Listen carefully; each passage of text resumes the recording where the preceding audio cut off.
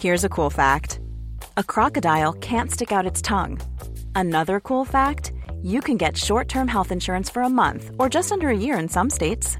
United Healthcare short-term insurance plans are designed for people who are between jobs, coming off their parents' plan, or turning a side hustle into a full-time gig. Underwritten by Golden Rule Insurance Company, they offer flexible, budget-friendly coverage with access to a nationwide network of doctors and hospitals. Get more cool facts about United Healthcare short-term plans at uh1.com. Hey there, it's Michelle Norris. I'm host of a podcast called Your Mama's Kitchen. When I travel, I'm usually looking for a way to find a taste of home when I'm not at home. And one of the things I love to do when I am at home is entertain. And Airbnb allows me to do that. When I was in California recently, I rented a house that had a great kitchen. And when we were sitting around the table, we were all thinking, we're in someone else's house. Someone could be in all of our homes as well. If you have a home, but you're not always at home, you have an Airbnb. Your home might be worth more than you think.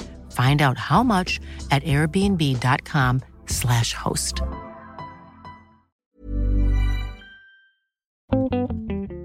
Is hair a material? Are biscuits a material? Are crystals a material? Is plastic a material? Is porridge a material? Can gases be a material? Are eggs a material? Is water a material? What do you call everything that isn't a material?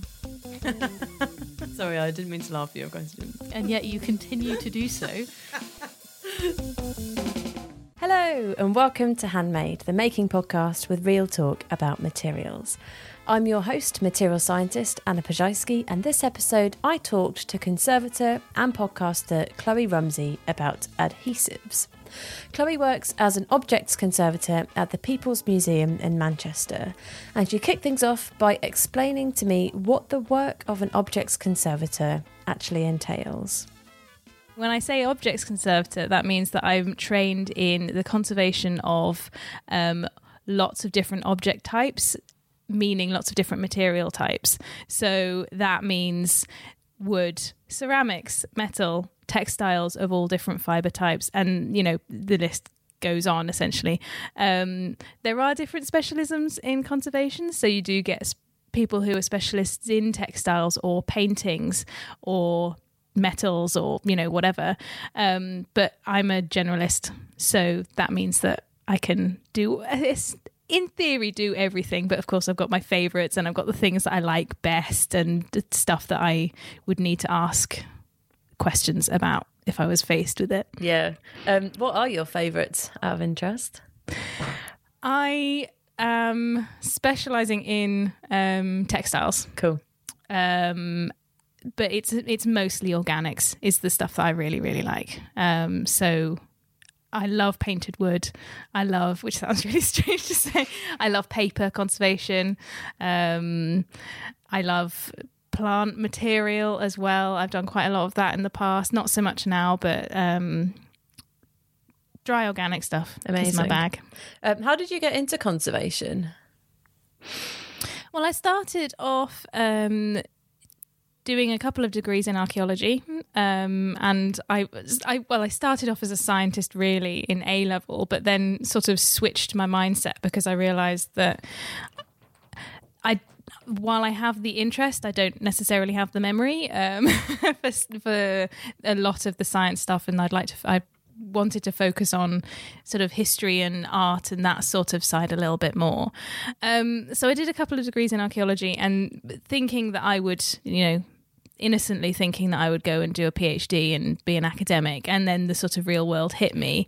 And I realized that what that meant was sitting in front of a computer screen all the time and every so often going and digging in a muddy field. And, usually with no hope of funding or anything like that. So I sort of reassessed and chose conservation as a sort of adjacent use of all of my different interests and skills. Yeah, very cool. So did you study that officially or get into it kind of through the job? Officially. So at the moment, though, we have as a profession we're working on issues of how this affects diversity in the sector. You can only really get into it through a conservation degree, and there are different areas of the country that you can do that. You can do it in. I studied in Cardiff University, which has a really famous objects conservation course. There's also UCL, there's Durham, there's Lincoln, Glasgow. And others for the specialisms. So desperately try and remember. Yeah, no worries. But I guess, yeah, as you say, like perhaps a bit of an elitist route in, or certainly limits to some people. There's a lot of the fact that it's just for degree is just the start, really. We're trying to argue for, introductions of apprenticeships and things. So there's a bit more, help at the start of there, but it's quite a difficult thing to get into in general because museums haven't got any funding anymore. So that's a bit of a sort of struggle, I think, for everyone, and it hits the diversity thing, unfortunately. Yeah, for sure. So the material that we're going to be talking about, you just said that you were a complete material generalist and you're used to working with all sorts of different objects and materials. But we've chosen to narrow that down today to discuss one, I guess, family of materials, which we've loosely called adhesives, or sort of glues, really. How do you work with glues and adhesives in your work? Well, it varies a lot, which is why it's such an interesting topic. And they can be made out of so many different materials as well. And I think I thought of this topic because when you were a guest on my podcast, the C Word Conservation podcast, adhesives was the thing that jumped to mind immediately because we can use so many different types of methods, from cleaning to the physical fixing of museum and heritage objects, but glues and adhesives are, they hold stuff together essentially, so they can be used to either stick two halves of a broken thing together. They can be used to line support textiles to make something stronger, support textiles or support papers. They can also be used at very low concentrations to impregnate into really friable material. So if you've got a piece of stone, for example, that's falling to bits, or ceramic, or wood or anything like that, that would be called consolidation. Oh, that's so interesting. So I know that there's no one typical object that you tend to work with, but can you give an example of maybe taking us through the process of a conservation piece of work on an object that you've worked on? Yeah, so I think what a word that I should have said already as a way of describing how we use adhesives is stabilization. Okay.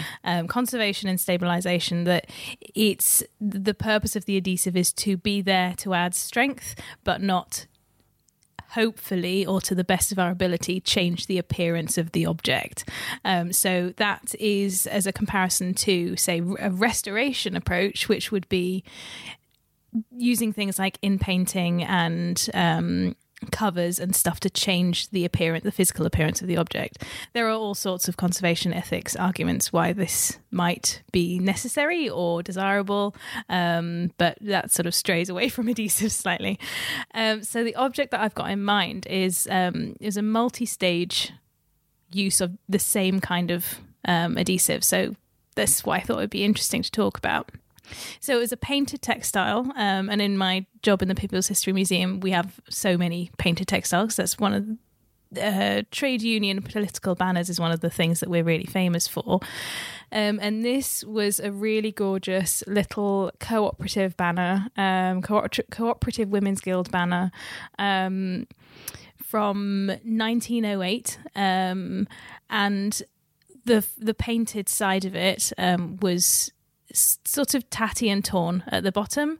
It was quite fragile silk, and the painted motif and lettering on it was flaking off. Essentially, it was flaking off down to the sort of white primer layer that filled the weave structure at the top. So the adhesive I used was Lascaux, which I would like to ask your sort of for your material science description of that after this, if that's all right, because sure, I have some thoughts on the way that conservators think about materials versus the way that material scientists, because we are material scientists, but we use it in a very different sort of artistic way. So this material, Lascaux, comes in two different molecular lengths. Is a 498 as a sort of buzzword there, and 303. we tend to use this as a mix because it uses the different properties of the molecular lengths. So it makes it both strong and a bit sticky, basically. So the two different ways I was using them, the first way I was using it dry, which is really interesting and a method that I only really started using whilst I was specializing in textiles conservation. And the method is to use a very thin piece of textile, so we call it silk crepeline. It's very, very thin, thinner than a chiffon, quite floaty and difficult to work with if it's got any sort of creases or crumples in it at all, because it's that thin. I dyed that to match the textile. I needed to apply that to the reverse so that it would support the fragile textile and then allow me to sort of stick together all of the torn edges, because it was, imagine, really frayed, really sort of stringy silk that's just totally shattered along paint lines and things. I should say, actually, though some textiles can be stitched, if it's painted, it's not appropriate to be stitched because you'd just be poking holes in the paint all over the place. Right. And that's where the sort of adhesive use in textiles conservation really comes into its own, that and really fragile textiles. So basically, I just applied, it's called casting, I just applied the adhesive, watered down 15% solution of the Lascaux mix to this super wafty fabric and allowed it to dry on a really smooth surface. And that applies a very even layer of the adhesive once it's dried to the very fine textile, and then you can apply it on the sticky side down and reactivate it with heat because it's heat sensitive. Oh, cool. It's a very, very cool method, and it sort of solves quite a lot of problems. The idea, in fact, I'll say that later when I've talked about the other way I used the adhesive. The other way I used the adhesive was to apply it wet to the paint in a very, very low concentration. And that was a consolidation method because the paint itself was flaking actively, we'd call it. So it was very unstable. Quite a lot of it had been lost already. So we knew essentially without any intervention, it was going to just keep on going. So that was applying with a very fine brush to the edges of the paint and allowing the capillary action of the water-based emulsion to sort of scoot it underneath the paint flakes, essentially. Amazing. Nice. So, yeah. Did you have to... It strikes me that if you're adding anything really to a very thin, fragile textile, that you're going to quite... Well, correct me if I'm wrong. I would imagine that it would affect the mechanical properties of that textile quite a lot. Firstly, is that the case? And if it is the case, then why prioritise, I don't know, what's your priority really? The appearance of it or the mechanical properties or something else? So I love that you've brought that up because that is exactly one of the considerations. So the use of Lascaux as an adhesive for film casting and for consolidation is that it has such a softness to it. And there are other adhesives that are used, and there are other adhesives particularly that are being tested for this sort of thing, but it sort of matches the softness to silk crepeline, really. It doesn't go stiff. It doesn't go sort of crinkly. It has the bend to it. And that's partly, I think, because of the mix of the two different molecular lengths, but also because of the fact that it is very, very stretchy. It's very sensitive to temperature. Again, with the mix that we use, we make sure it's not too sensitive to temperature because otherwise you'd have a really gooey object as soon as it reached 35 degrees. And not that happens in the UK very often. So yeah, I'd say that it really characterises one of the main ways that we make decisions about the adhesives that we use. Obviously, before it comes into conservation, it has to be tested for its aging properties, and will it start going yellow in light? Will it start, suddenly exuding acid for whatever reason? But it's the sort of physicality of the textile, the physicality of the adhesive itself, how it responds. Will it be shiny on the surface of anything? Will it respond, I suppose, to changes in expansion or shrinkage during the life of the object? How strong is it? Will it break? So I'm thinking about ceramics here. For a ceramic fix, we wouldn't use anything that was too strong necessarily, because then if it was put under strain in any way, the ceramic would go instead of the adhesive, and we'd want the adhesive to be the weak point rather than the ceramic. What else is there? I think there's so many considerations, but that's the sort of broad spectrum of them. That is a really long list of considerations. I know. I wonder whether like chemical reactions, maybe, kind of like unexpected chemical reactions with the materials, maybe. Yeah. I'm trying to think of an example to that, actually. Like what adhesive might there be that you wouldn't use for something specifically? I think it's the chemical reactions to the environment that are the things that we really consider, because if you've got a ceramic that's been totally fine for 200 years and then you put something next to it that's going to react with light or air and suddenly start becoming acidic and yellow, particularly if it then stops being soluble in what it was soluble before, then that's going to be a huge issue, and you've just given yourself a massive headache, essentially. But yeah, I've just mentioned reversibility really as a concept is a particularly important one in conservation as well, that nowadays we try and make sure that all the decisions we make are completely reversible. What we're doing is reacting to our knowledge now versus what happened in the past. So we know that attitudes will change, science will change, understandings of the object and the object's function will change, and also the materials will change. So what we don't want is to do something to an object that can't be reversed and then put ourselves in the position where we've essentially done damage to an object in 200 years when people suddenly say you shouldn't be doing this anymore.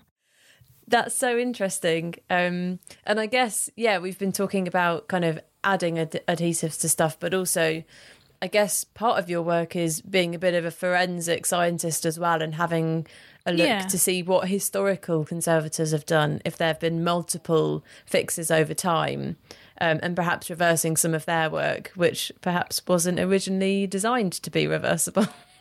I think the concept of reversibility has been around for a long time, but in the very early days of conservation, so the 70s, I'm thinking early 80s maybe, it was more things were used slightly more, what should I say, in a slightly more gung-ho manner. Or there were particular sort of trains of thought that people would follow, and then that was proved with the passing of time to not be such a good idea for various reasons. And, in particular adhesives that were used and then turned out to, in 30 years, have massive aging properties that made them really, really undesirable. Not that I can think of any examples. There are examples in ceramics and stone conservation in particular that the properties just essentially completely change. Interesting. So that's what we're trying to avoid. Yeah, I spent some time with a stone conservator. Would he call himself that? I'm going to have to check that. He's a stonemason anyway, but he does conservation works on buildings. And the Victorians apparently were really renowned for doing very aggressive conservation work and sticking cast iron into all sorts of different places to hold things together, and then 100 years later it rusts and everything falls apart. Exactly that, yeah. Selling a little or a lot? Shopify helps you do your thing however you cha-ching. Shopify is the global commerce platform that helps you sell at every stage of your business. From the launch your online shop stage to the first real-life store stage, all the way to the did we just hit a million orders stage. Shopify is there to help you grow. Shopify helps you turn browsers into buyers with the internet's best converting checkout. 36% better on average compared to other leading commerce platforms. Because businesses that grow, grow with Shopify. Get a $1 per month trial period at shopify.com/work. Shopify.com/work. Hiring for your small business? If you're not looking for professionals on LinkedIn, you're looking in the wrong place. That's like looking for your car keys in a fish tank. LinkedIn helps you hire professionals you can't find anywhere else, even those who aren't actively searching for a new job but might be open to the perfect role. In a given month, over 70% of LinkedIn users don't even visit other leading job sites. So start looking in the right place. With LinkedIn, you can hire professionals like a professional. Post your free job on linkedin.com/people today. Hey there, it's Michelle Norris. I'm host of a podcast called Your Mama's Kitchen. When I travel, I'm usually looking for a way to find a taste of home when I'm not at home. And one of the things I love to do when I am at home is entertain. And Airbnb allows me to do that. When I was in California recently, I rented a house that had a great kitchen. And when we were sitting around the table, we're all thinking, we're in someone else's house. Someone could be in all of our homes as well. If you have a home, but you're not always at home, you have an Airbnb. Your home might be worth more than you think. Find out how much at airbnb.com/host. No, it's the same thing with conservation nowadays, but the things that one would notice are much, much more subtle, I suppose. Yeah. I'm really surprised, actually, that you said that the early days of conservation was the 70s. I don't know. I guess I'm surprised to hear that was the first time that we really were interested in conserving objects, or is that not the case? I think it isn't the case, but only because when I say the early days of conservation, that's more it became what it is now, really. Ah, right. It's changed, the attitudes towards museum objects changed quite dramatically. So people in the 50s were still fixing up old stuff, and they would sort of still be the caretakers of objects. But conservation as a discipline really now was, I'd say, birthed in the 70s. Okay. I hope other people, I think other people will agree with me there. I think so. But the other thing about reversibility that's really interesting to me, at least, and other geeky conservators, is the concept of whether it's actually possible or not. Because if you've impregnated an entire surface sort of that would have fallen to bits without it, can you wash that out? Can you use even if it is reversible, in a solvent? Is there any way of getting that solvent in there enough and then out again in a way that isn't going to just take all of the object with it? Right, so there are some processes that aren't really reversible, I guess. Yeah, basically anything. I'm thinking anything to do with trying to get a consolidant out would be a nightmare. There's also arguments as if you're trying to remove the trace elements of what you've added, right, you're probably never going to do that, really. Yeah, fair enough. But the mechanicals, I'm just trying to think of what I would do if someone said, I need you to reverse this. I think in reality, unless you suddenly came up with a really yellow object because your adhesive had changed, your attitude would be to slowly try and reduce that yellowing, and you would be thinking more about trying to mitigate that damage, essentially, visually, because that's all that you'd be able to do. But then I'm talking about this as a conservative, it's a conservator. Be very careful when I say that word. Completely different meaning. Completely different.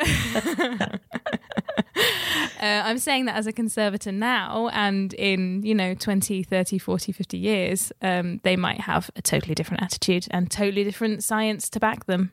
Sure. Well, presumably they will, because that's how science works. Fingers crossed. Yeah. Yeah. Does being a conservator make you look at the world outside of museums differently? I think yes, but I am thinking of what example I would give you.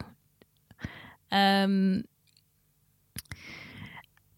think a lot of the problem-solving elements that conservators find themselves doing, because obviously conservation is much, much more than just adhesives. It's also sort of logistics and, as I said, problem-solving with how to, say, mount something or move something that's both very delicate and very heavy at the same time. In that respect, definitely. And just... Well, it's hard for me to say really because I have a lot of old furniture because I like old things. So if there is, for example, a pest infestation in one of my chairs, I will have a very different attitude to sorting that out than maybe if I wasn't a conservator. I think having an understanding or an interest in particular or how things are put together is very much a conservation thing. And then that comes into the sort of artistic idea of the artistic and craft idea of how things are made, rather than just, this is wood, which is layers of this and that. You see what I mean? Yeah, totally. Yeah. So then, I guess conservation work is at that. It's at the central point then between material science and art and making. I like to think so. And I think it's partly because I'm an artist. I'm not really an artist, but I'm an artistic person. I do make things. And a lot of the conservators that I know are very practical people. And the science, I mean, you can come at it from two different angles, really. As it with anything, you can either come at it as an artist and train in the science, or come at it as a scientist and train in the art, really. But I guess, like with your example of the very fine silk with the paint on top, like you do need to have the skills in art in order to be able to repaint things, to apply delicate materials to other materials. But with the knowledge of the art, I guess. With the knowledge of the science, I guess. Yeah. It's using that understanding of what is available, and I think conservation is such a broad topic that there are conservators that are mainly material scientists, and they do the research and they do the analysis, and they do that basically. The two work hand in hand, basically. They can provide information to the people who are more on the sort of hands-on artistic side of things, and then the hands-on artistic side of things will provide the sort of the problems and the impetus and the sort of research goals for the material scientist. That's very broad. There's so many different types. Yeah, of course. Which is what makes you such a perfect guest for this podcast, because it aims to sit between art and making and the science of the materials. Have you ever had any real disasters with adhesives and conservation work? I was thinking, as I was writing these questions down, I had a thought about, do you remember that Mr. Bean sketch where he... Oh, man.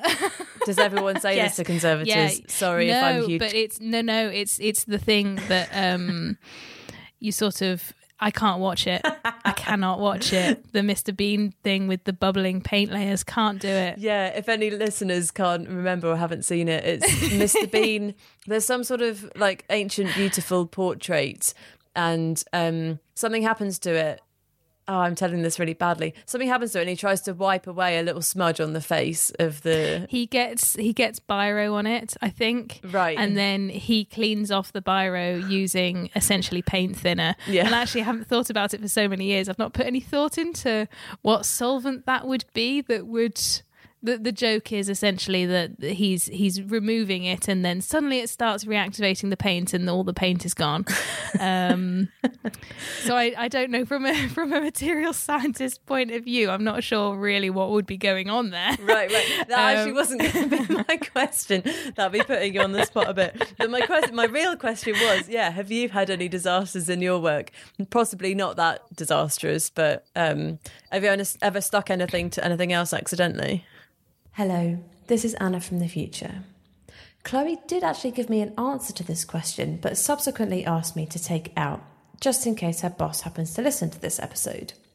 But Anna from the past wanted to keep the Mr. Bean bit in because she thought it was funny, so the question had to stay in, but Chloe's answer will be known only to us. Sorry about that. Yeah, it strikes me that your work is all extremely, extremely subtle, and that actually it is quite like your aim is really to have your work not seen and not noticed, which is kind of funny. It is, though. There is this thing of if you have a really beautiful before and after photo, it's just right. Oh. You can notice it because you've seen what you've done. Yeah, exactly that. Yeah. Nice. So I think this is probably an interesting time to talk about my kind of personal and emotional attitude to adhesives, which is really, it's a strange thing to say, but I learnt all the material science in my degree. I have revised all the material science. I know and have tested the appropriateness of all the different adhesives that I use, particularly for all the different scenarios, but it's now been so many years and my memory is it's not bad, but it works differently to people who remember all the facts. My memory is such that I think I have more of a I feel the adhesives that I use rather than think them. So if people say to me, "What's that?" I go, I don't know. It's sort of not too brittle, and it has really good properties in this respect and that respect. And if you were to, solubilize it in acetone to half the amount, it works really good for this and that sort of thing. So that's, I think, what I mean when I say feeling it. That a lot of the time, people and with repeatability is as conservation as a science, it is favoured and genuinely very important to know what concentration you're using, not just the solvent that is carrying the adhesive, but also exactly what concentration, sometimes even what temperature, depending on what you're doing.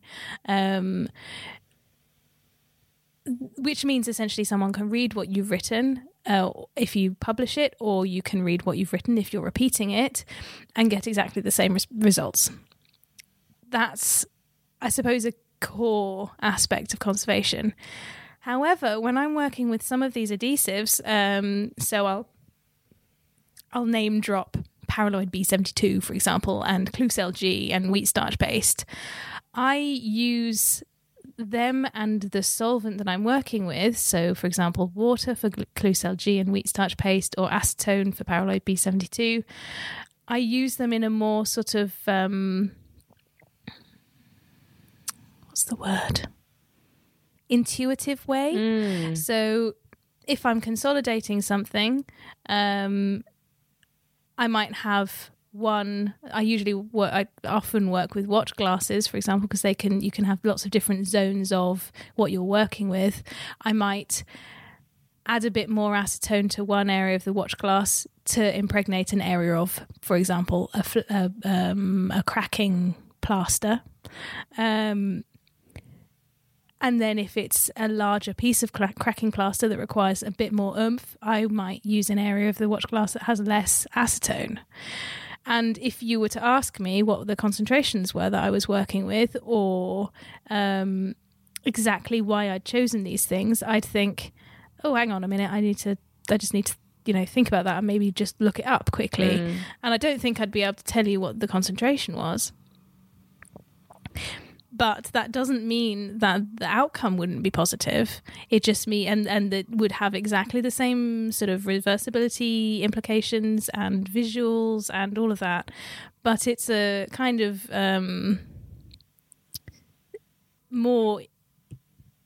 maybe a more artistic way of using the materials to hand, that I don't want it to go. I want it to be runny in this instance, but not runny in that instance, if you see what I mean. Totally. So being led by the materials that you actually find underhand rather than maybe the theories or like you say, the exact concentrations. Exactly, yeah. And I think we're very lucky in conservation that there are people who do have the funding and the knowledge and the time to research things, so that we do know everything that we're using is... We know the appropriateness of everything we're using in different circumstances, basically. So we can be a bit more intuitive with our choices. But it's interesting because now how long have I been doing this? 7 years. I graduated 7 years ago. And obviously, because of what I've learned and the experiences that I've had, my intuition has changed. So, for example, instead of using a Klucel G in some instances, which is a cellulose-based adhesive in water, often water or alcohol, I might choose a wheat starch paste instead, which is in water, because of the strength that it might have or because of other working properties. So... in that respect, it's not there's an element of conservation that isn't scientific at all, and I do know conservators that would probably frown on this attitude, really. So, am I nervous about saying it? I think you're safe on this podcast. Don't worry. So, I think adhesives it's an area that I know a lot of listeners will have had some experience of. Even if it's just, trying to super glue back together Granny's favourite ceramic bowl that they've just smashed. Oh, yeah. Yeah. So do you have a sort of key message to amateur, everyday conservators, home conservators, for how to use adhesives? I think the first thing I'd say is not meant to sound negative, but it can be construed as that, is a little information can sometimes be a very dangerous thing. If you're doing something that isn't reversible. So in that respect, I would know what you're using, and super glue is a really good one because you can just reduce it in acetone. But do have a look at whether the thing that you're sticking together can take acetone, because if you need to take it apart for any reason, like if you stuck the wrong bit to the wrong bit, particularly famous in ceramics because it's a jigsaw, then you need to know that you're not going to try and take it apart with acetone and then find that you can't, basically. Be careful with your quantities. That's a famous thing for people starting, is that they just use too much. And then it bulges out of the crack. It bulges out the crack, yeah. Be careful, I think, is what I'd say. And practice. If you're interested in sticking stuff together, and you've got something that the cat pushed off the shelf, for example, it just happens to have been, your mother's or grandmother's favourite vase or candle holder or whatever. If you've got a broken mug or something that you can just pick up from a charity shop that has no meaning to you, practice putting that together first, break it and practice putting that together first, so you know what you're coming at with. That's very good advice. Thanks for that. If in doubt, contact a conservator. We love helping. Nice. Well, that being said, how can people get in touch with you? Well, me personally, I think I would contact the C Word podcast, because it also gives me a chance to say it again. Myself and my friend and colleague Jenny Mathassen run a conservation podcast called The C Word, and we talk about all things in museums and conservation and heritage and that sort of thing. we can be contacted via that. I myself work, as I said, in the People's History Museum, and we can be contacted there. It's a museum of democracy, and we specialise in large painted textiles. Well, textiles in general, but painted textiles is our particular thing. And if you want to talk to any conservator, there will be one. We're all over social media, but there is often one that can be found in a museum, if you were interested in that, in talking to someone who had skills in a particular area of conservation. Local museums have fewer conservators, unfortunately, than the big nationals, but then the big nationals are always quite pressed for time. Sure. So, just do some research. We do like to talk about our work, and we do like to get ourselves out there. So it's usually easy to find us. Fantastic. Well, thank you so much for coming on the podcast. It's been really, really great to chat to you. Thank you so much for having me. It's been really nice. So that was the amazing Chloe Rumsey talking all things conservation and adhesives. Thanks so much to her for taking the time to come on the podcast. That's everything for this week. As always, I'd be super grateful if you could take the time to like, subscribe, and tell all your friends about the Handmade podcast. If you'd like to give a one-time donation, you can do so at supporter.acast.com/handmade. Every little that you can give helps to keep the podcast going. So thanks very much to those who have done that. If there's any material that you'd like to hear covered on the podcast, then you can always get in touch with us. We're at Real Talk on Twitter, that's RIAL Talk, and on Instagram at HandmadePod. If there's a hugely long materials rant that you would like to send us, we always welcome those too. You can do so via email at realtalkpodcast@gmail.com. Thanks as always to Dave Shepherd for our awesome cover art and to Alex Athbridge for the brilliant music mix. Thanks to you for listening, and I'll see you next time on Handmade.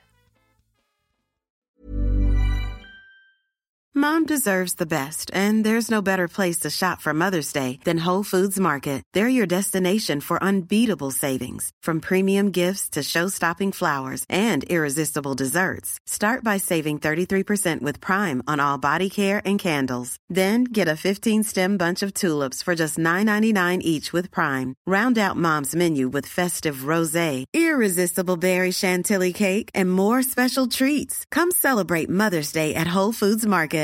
Hey, it's Paige DeSorbo from Giggly Squad. High quality fashion without the price tag. Say hello to Quince. I'm snagging high-end essentials like cozy cashmere sweaters, sleek leather jackets, fine jewelry, and so much more. With Quince being 50 to 80% less than similar brands. And they partner with factories that prioritize safe, ethical, and responsible manufacturing. I love that. Luxury quality within reach. Go to quince.com/style to get free shipping and 365-day returns on your next order. Quince.com/style.